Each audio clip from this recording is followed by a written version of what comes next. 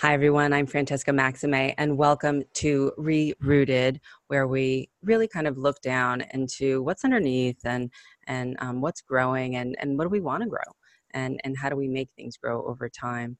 I'm here today with a very special guest, Dr. James R. Doty. He's the director and founder of CCARE, clinical professor of neurosurgery at Stanford University.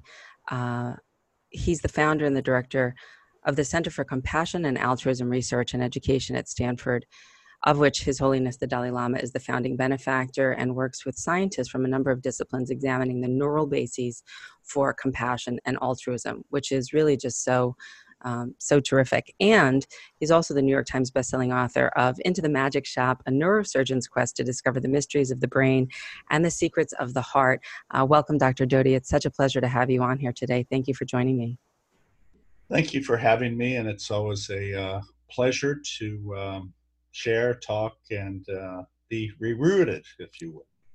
Yeah, really. It is an intentional name to kind of get back to, I think what we all kind of feel in some ways is that original nature from which we become separated. And I would beg to say that perhaps you would suggest that that nature is a compassionate one. No, I think that's right. I think, unfortunately, when we have trauma in our lives, when we feel scared, insecure, lost, that we have a tendency to feel that it's us against them, or we're by ourselves. And the reality is the nature of most of us is to be kind, to be caring. The problem is that for many, we don't want to share that we're hurt because we want to put up this projection of who we want people to see us as. And as a result, we're not authentic, we're not open, and then people don't then know that we're suffering. And so it's interesting because I give talks a lot, and excuse me, I have no problem being emotional. I mean, my voice will crack or I will shed a tear. And it's interesting, as soon as I do that, everyone starts crying. And the reason is because you've shown that you're not afraid to be authentic, and allows them to be truly authentic. And I think that's an important thing to remember, because you can't help someone unless you know they're suffering. Yeah, beautiful. I love that. And would it be fair to say that the human condition, as again, we're on Ram Dass's Be Here Now network, informed by mindfulness practices and ancient wisdom teachings from a variety of disciplines, would it be fair to say then that part of that suffering is just part of the human condition? No, you're absolutely right. I don't think there's any way to get away from that reality. But you also have to understand that also the nature of suffering oftentimes is something we have created. Fear, ego, craving, attachment, those are the things that cause suffering. And this is not to imply that they're not external events that are responsible for suffering, but a great deal of human suffering is self-created because you don't see the true nature of reality. If that makes sense. Well, absolutely. And the true nature of reality, I think that's the whole point, right, of the Buddhist teachings anyway, is what is preventing us from the clear seeing. And in this case, what I hear you saying in a different way is that the conditioning around the way that we feel like we are supposed to be in the world, especially perhaps in the Western world, and certainly in the world, I think that you've inhabited, having, gained everything, and people who have read your book already know this, and I'd love for you to share more about this, but from rising from a place of poverty and challenge to the highest peaks of the medical profession, and also entrepreneurially, and now the giving back, philanthropic aspects that continue to grow in your practice, including this podcast itself. That our ways of being conditioned in this Western world are often not around a collectivist kind of cultural mentality, but more this sort of pull yourself up by your bootstraps and head west, young man, solo. Whereas we really know that that mammalian interconnectivity is really kind of what sustains us, not only physically, but emotionally. You're right. I mean, as a species, we thrive in the context of social connection. The narrative that is, you mentioned, this rugged individualism, if you will, is a false narrative. There's not a single one of us who has thrived in any way without benefit from other people. And this is what some people forget. The other aspect is that when people grow up in challenging circumstances, and you alluded to my own background, poverty, alcoholism. With my father, my mother had had a stroke and was chronically depressed, attempted suicide, being evicted, etc. Oftentimes, you have such hopelessness, despair, and anger, hostility at the world. And what happens is that you carry this with you. And the nature of our species is that we can intuit people's emotional states. And when you carry those types of feelings, people sense them. And then it impacts how they interact with you. And the thing is that at some point, you choose the path of either fear or love.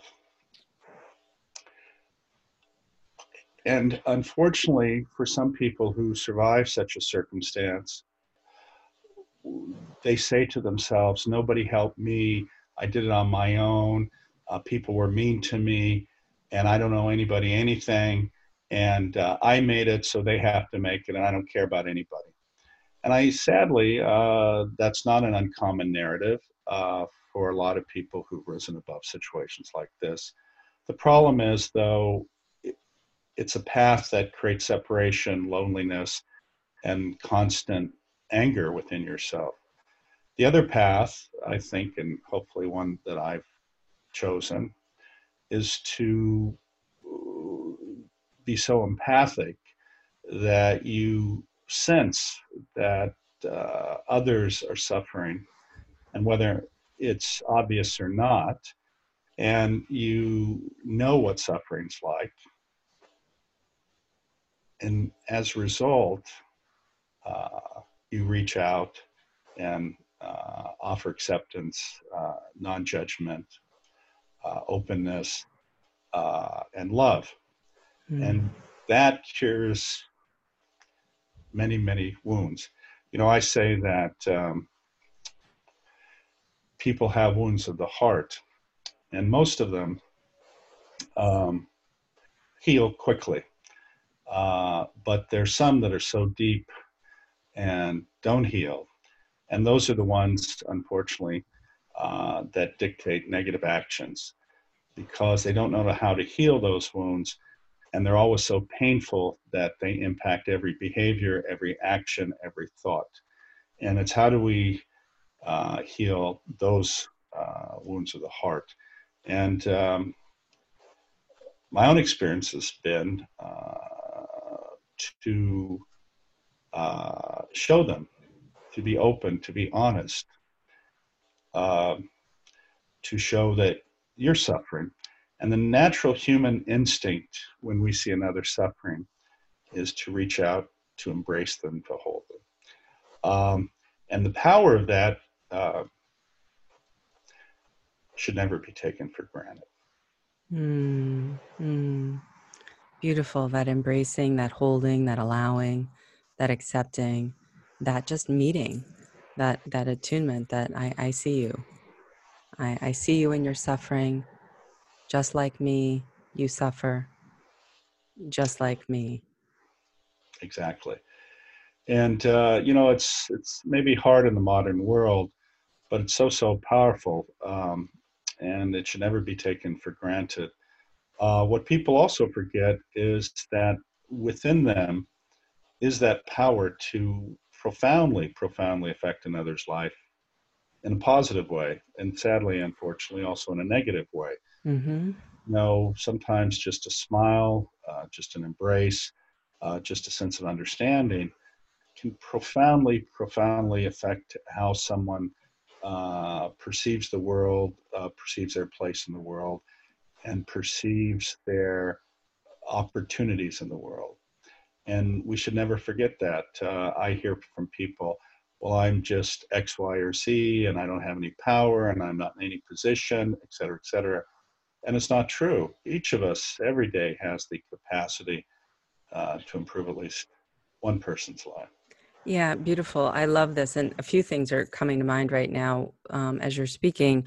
One is that the magic shop that you had gone into, that was the kind of care and attention and meeting that you got. And for those who haven't read the book, again, I encourage you to do so. Into the Magic Shop: A Neurosurgeon's Quest to Discovering the mysteries of the brain and secrets of the heart. In any case, that was what she was doing with you there. I would surmise. Yes. And that it's something that we each can do, and that to bring it to where we are right now, that we are in the midst of this quite viral scenario where many of us are working from home, many of us are quarantining, where this social distancing, and how it's more of a challenge, right? In our everyday lives, like when we had, quote unquote, a regular day-to-day a few months ago, holding a door for someone, smiling at someone, those things, there were plentiful opportunities there. And how do we do that now, perhaps, given that we have maybe a new normal that we're shifting to for whatever period of time, we don't know, where we're virtually interacting in greater spaces and doing things. How would you say compassion in action looks like, given what we have now? Well, I think there are a couple of things. I was recently in Belfast, and there's a statue there, and I don't know if you've ever seen it. I'm not religious, but the statue is particularly impactful, and it's called Homeless Jesus. Have you ever seen this? I have not, but already it's impactful in its name. So it's a statue, and it's a park bench, and on the park bench is an individual covered partially in a blanket, and both feet are out from under the blanket. I think one hand, and it shows from the being nailed to the cross, his injuries.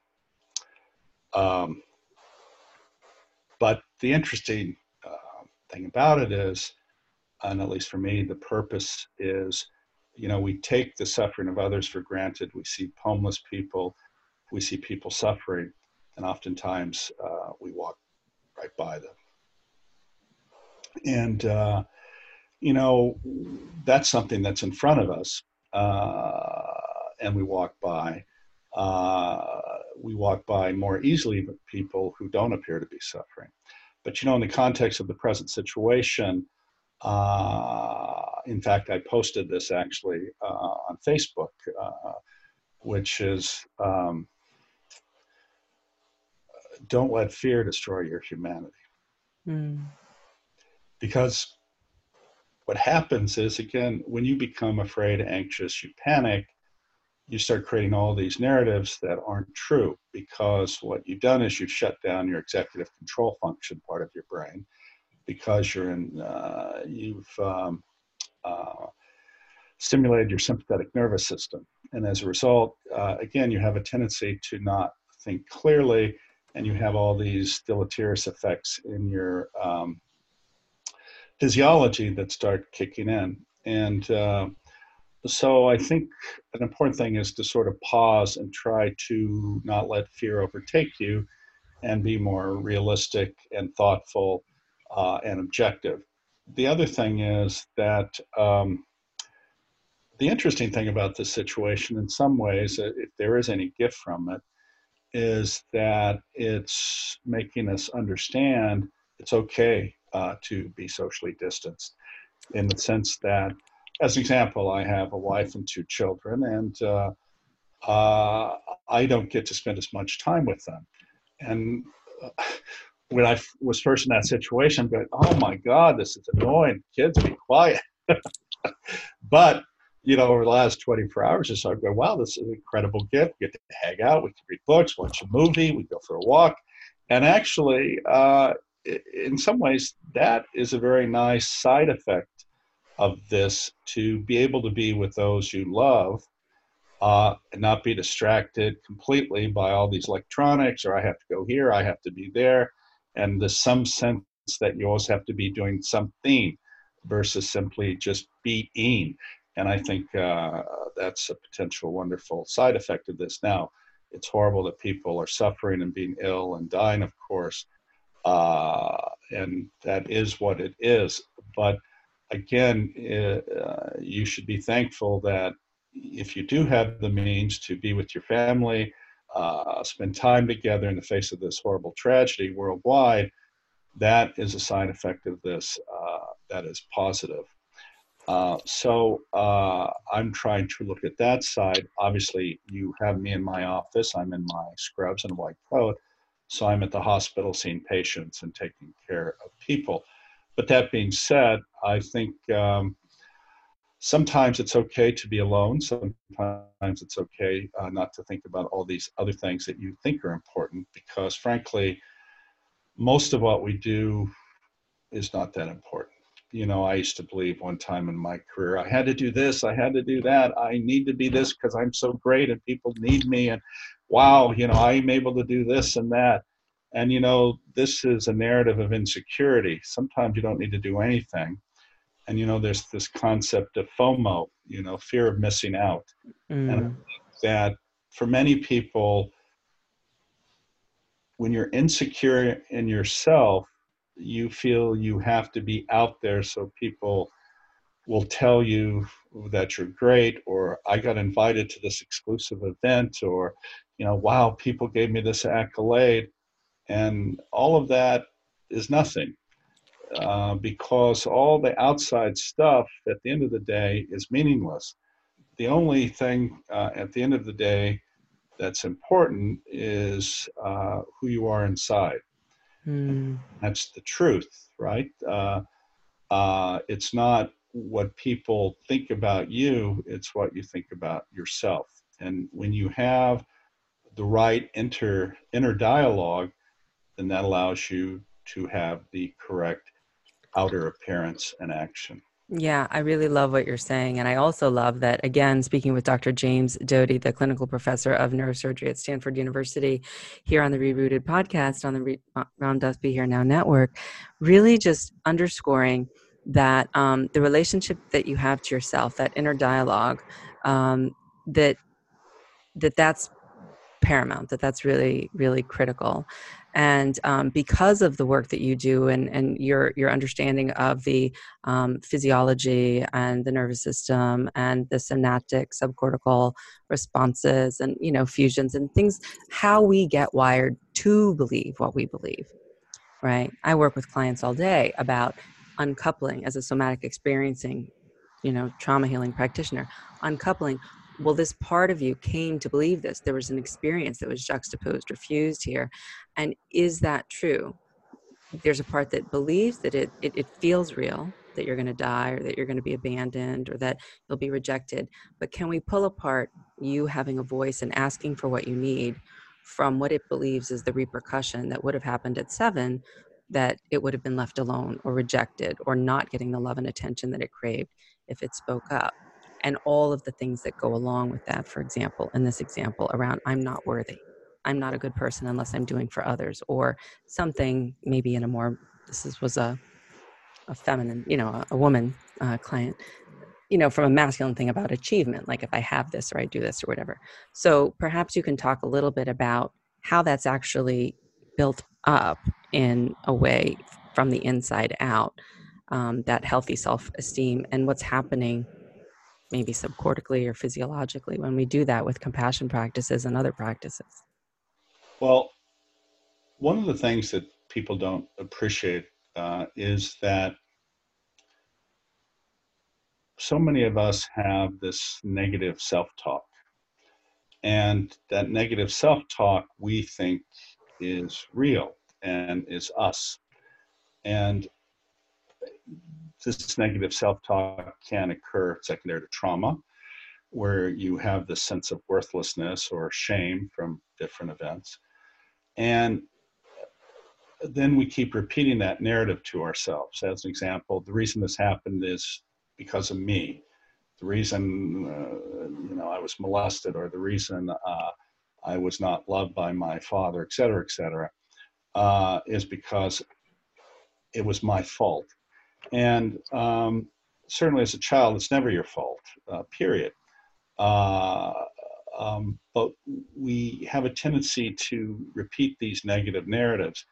And the reason is that as a species, when we were on, as an example, the savannah in Africa, when we were fed, we were not hungry, when we were satiated, we didn't worry about anything.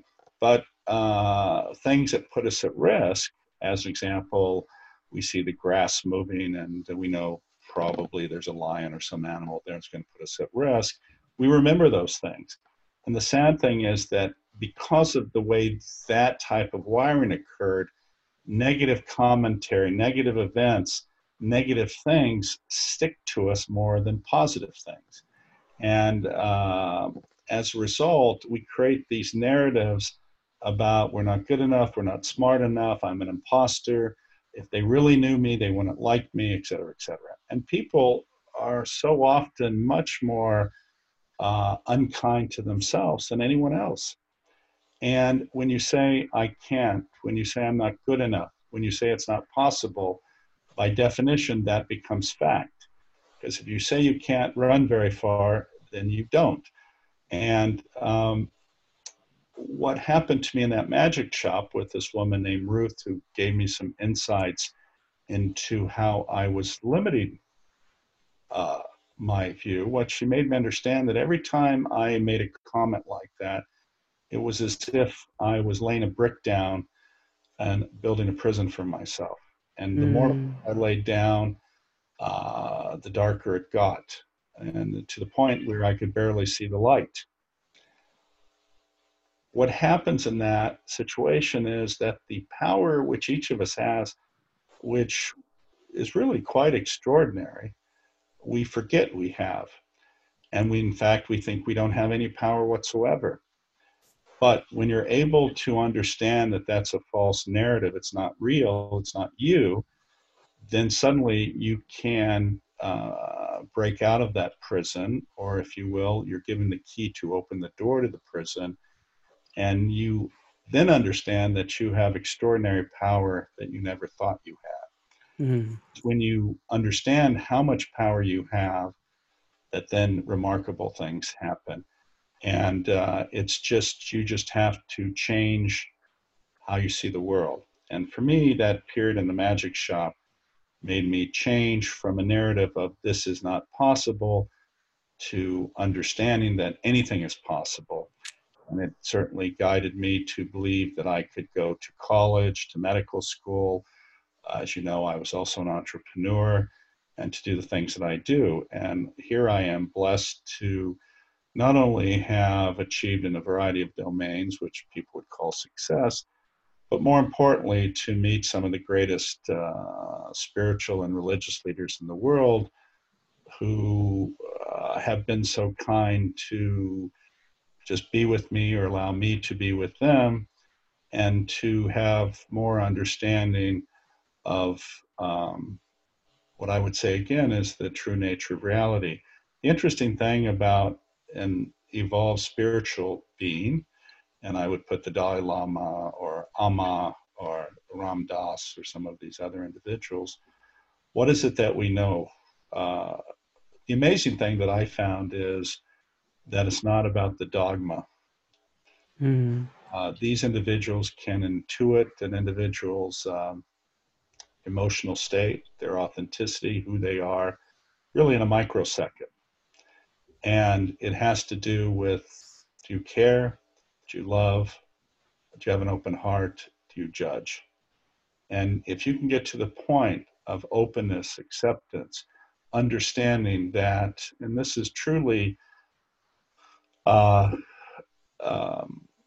transcendence, when you get to the point when you see the other as yourself, then you truly have evolved and you see the true nature of reality.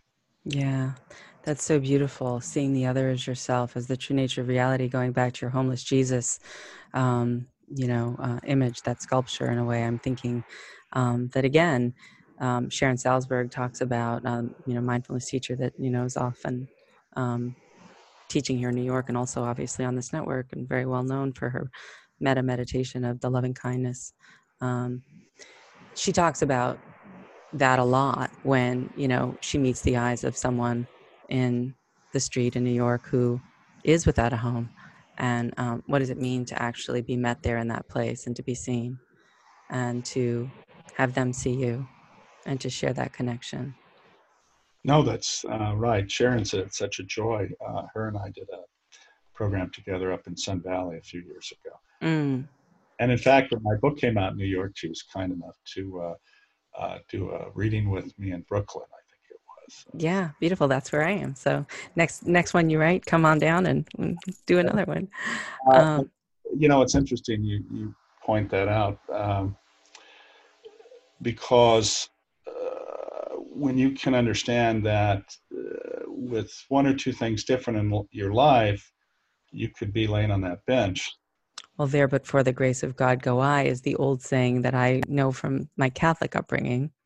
Yes, exactly. So I think understanding that and always carrying that reality with you and not get too smug in your sense of self-import. Again, I think, being able to sit with another, regardless of who they are. I tell a story of when I was in college, I worked in a liquor store, and and there would be a man who would come in every day and buy a quart of vodka. And being the immature individual, even though I had been with Truth, I was still not quite where I am today. And um, I would make fun of him, because he'd always had be bleary-eyed and disheveled. And he gave me an incredible gift one day because he confronted me. Because I was judging him and making some assumptions about who I thought he was, and basically that he had no value, et cetera, et cetera. And of course, here I am with father who's an alcoholic, and I'm doing this.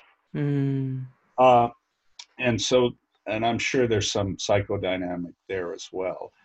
But anyway, he called me on it, and then he actually went into a very loud narrative about me knowing not anything about him. So then he told me, and the story was he had been a professor at my university. Um, he had a daughter who died, and he and his wife grieved for her. Then his wife got cancer and died. Mm. Yeah, and take a moment because this is the connection. So his world fell apart. Yeah. And he started drinking to deal with his own pain. Right. So, so what happened is, of course, I was shocked and felt horrible. And he left. But he came back the next day. And this time we talked a little bit more. And then what happened is, as we talked more and more, the volume of alcohol inside started decreasing. Yeah, look at that. To the point where after like 6 months, no longer was there this disheveled man, but he started dressing as if he cared. And then he was only buying a pint of vodka. Then he shifted to the little airline bottles. Right, right. And then he stopped, but he still came in. And over the course of that time, he and I had many conversations. And Mm. so, in some ways, he was a great teacher to me. Um, and in another way, uh, by him confronting me and then me being present for him, he got what he needed. Such a beautiful story. Such a beautiful story. And just really letting that drop for listeners and viewers to just really absorb that. The power of presence and the arresting nature of judgment when called out, and how perhaps, and you said maybe if there's some psychodynamic thing or whatever, perhaps because of that aversion to what that represented in your own life, in your own history, with your own father, with his own alcoholism, that this is just, I'm not going to do this with my life. I'm going to make my life better. I know that I have the power to, as you were saying earlier. So I'm going to do this thing, Right. right? But how that's different from overcoupling it with that makes me better than you, or that makes me different from you. And this is the aspect of this desire for humans to feel superior to others, and how it never helps us. And frankly, there is no one who's better than another.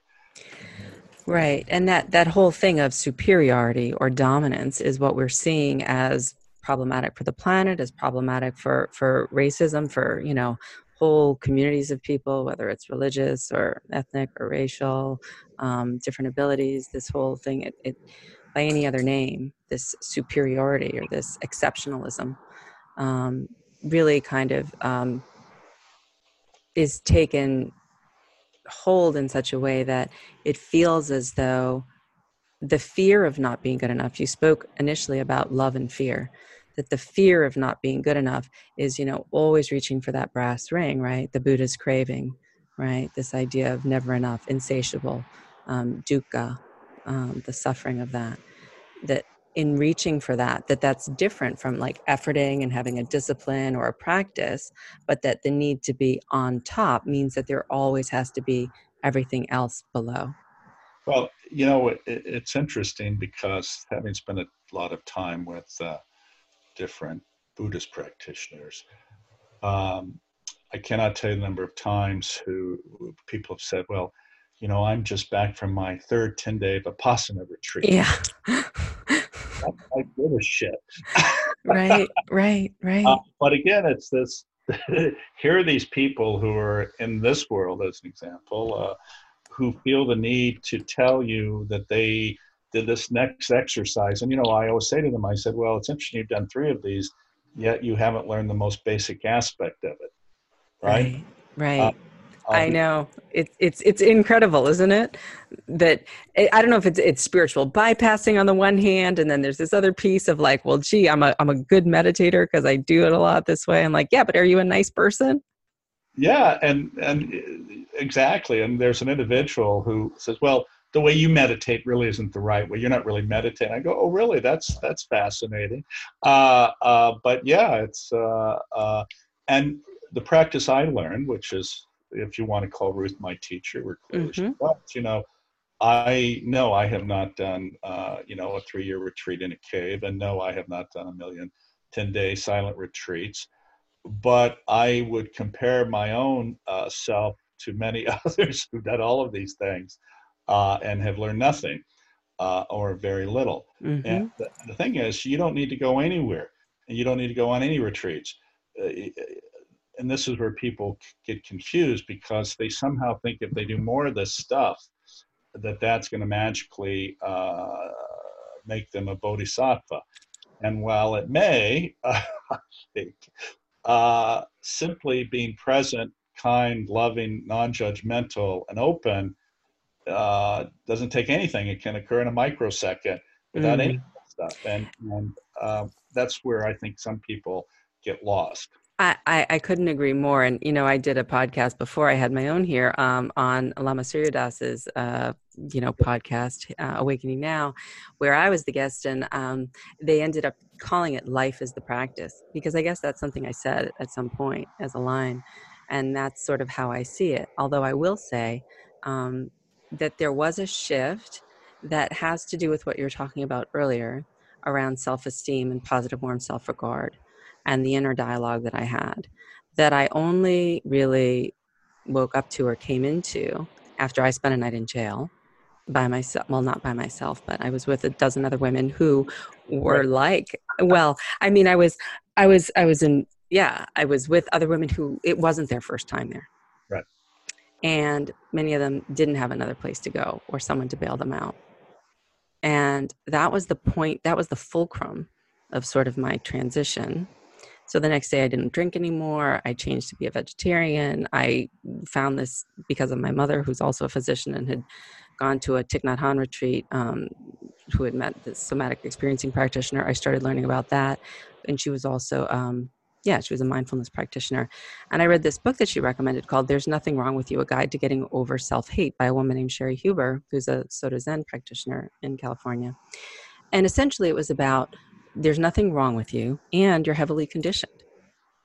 And that conditioning talks about how and why you come to believe these stories, this narrative, this inner critic that perhaps is trying to protect you, perhaps is trying to do something, but that is really inhibiting you from really moving and shifting into that place of love and compassion and openness that you're talking about.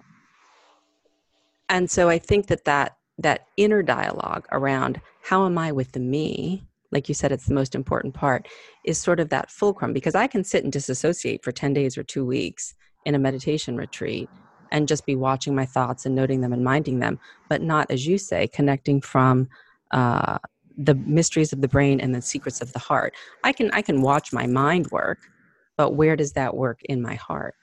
How does that show up with presence?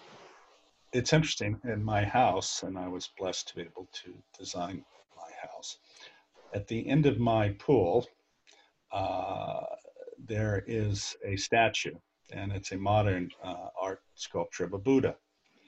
And Beautiful. it has no head. Mm. And it's sitting and it's holding a persimmon. And I bought this sculpture with great intention. So the first part of it is that when I see it and it has no head, it reminds me not to get lost in my head, but to sit with my heart. Beautiful. The other aspect about it is that it's holding a persimmon. And I don't know if you are a fan of persimmons, but the nature of that fruit, I think it's a fruit, is that it starts out hard and bitter. Yes. But if you're patient, it becomes soft and sweet. And in fact, this is the nature, I think, of our path, is that many times events that occur at the time they occur seem extraordinarily painful and bitter, if you will, and very hard.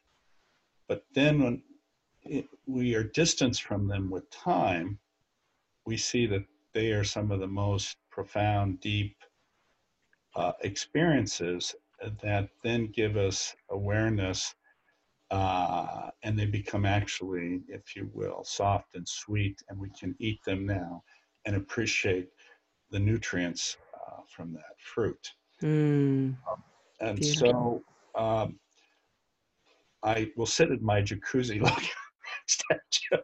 And contemplate that. That's a nice recentering experience.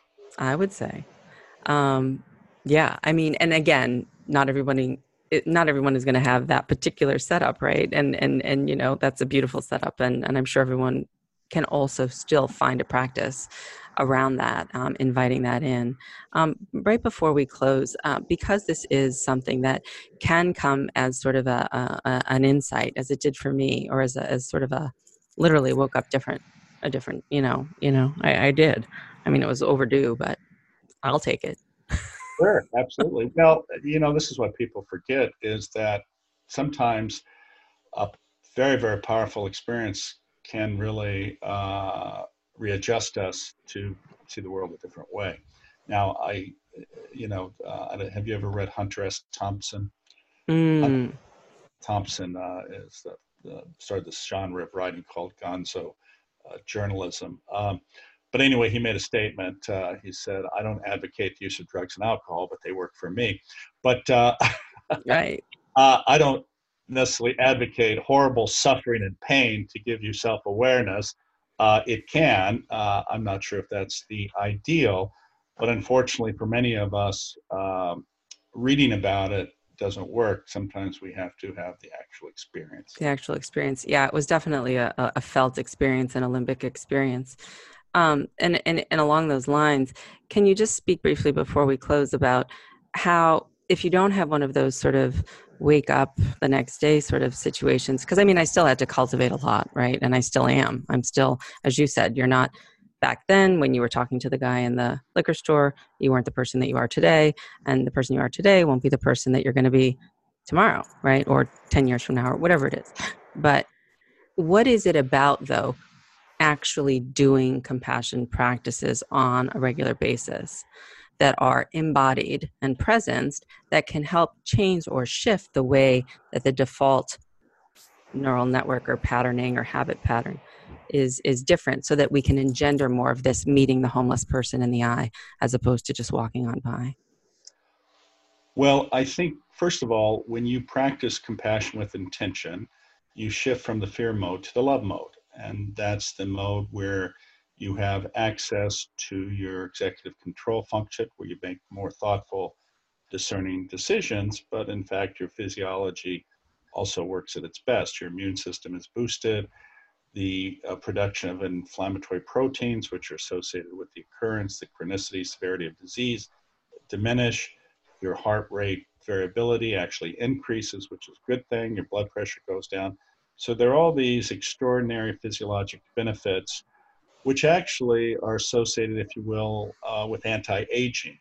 In fact, there's evidence that your telomeres actually increase in length when you do these types of practices. So there's huge, huge benefit.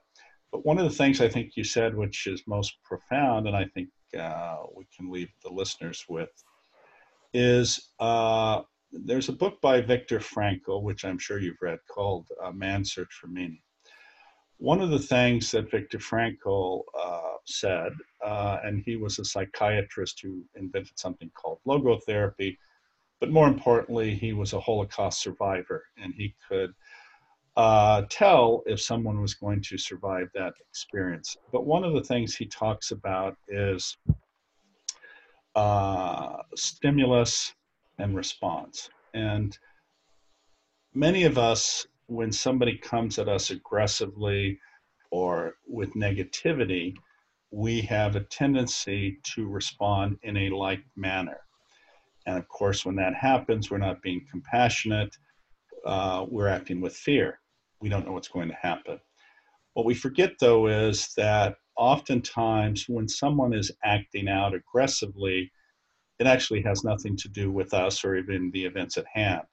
It has to do with the pain that they're carrying with them.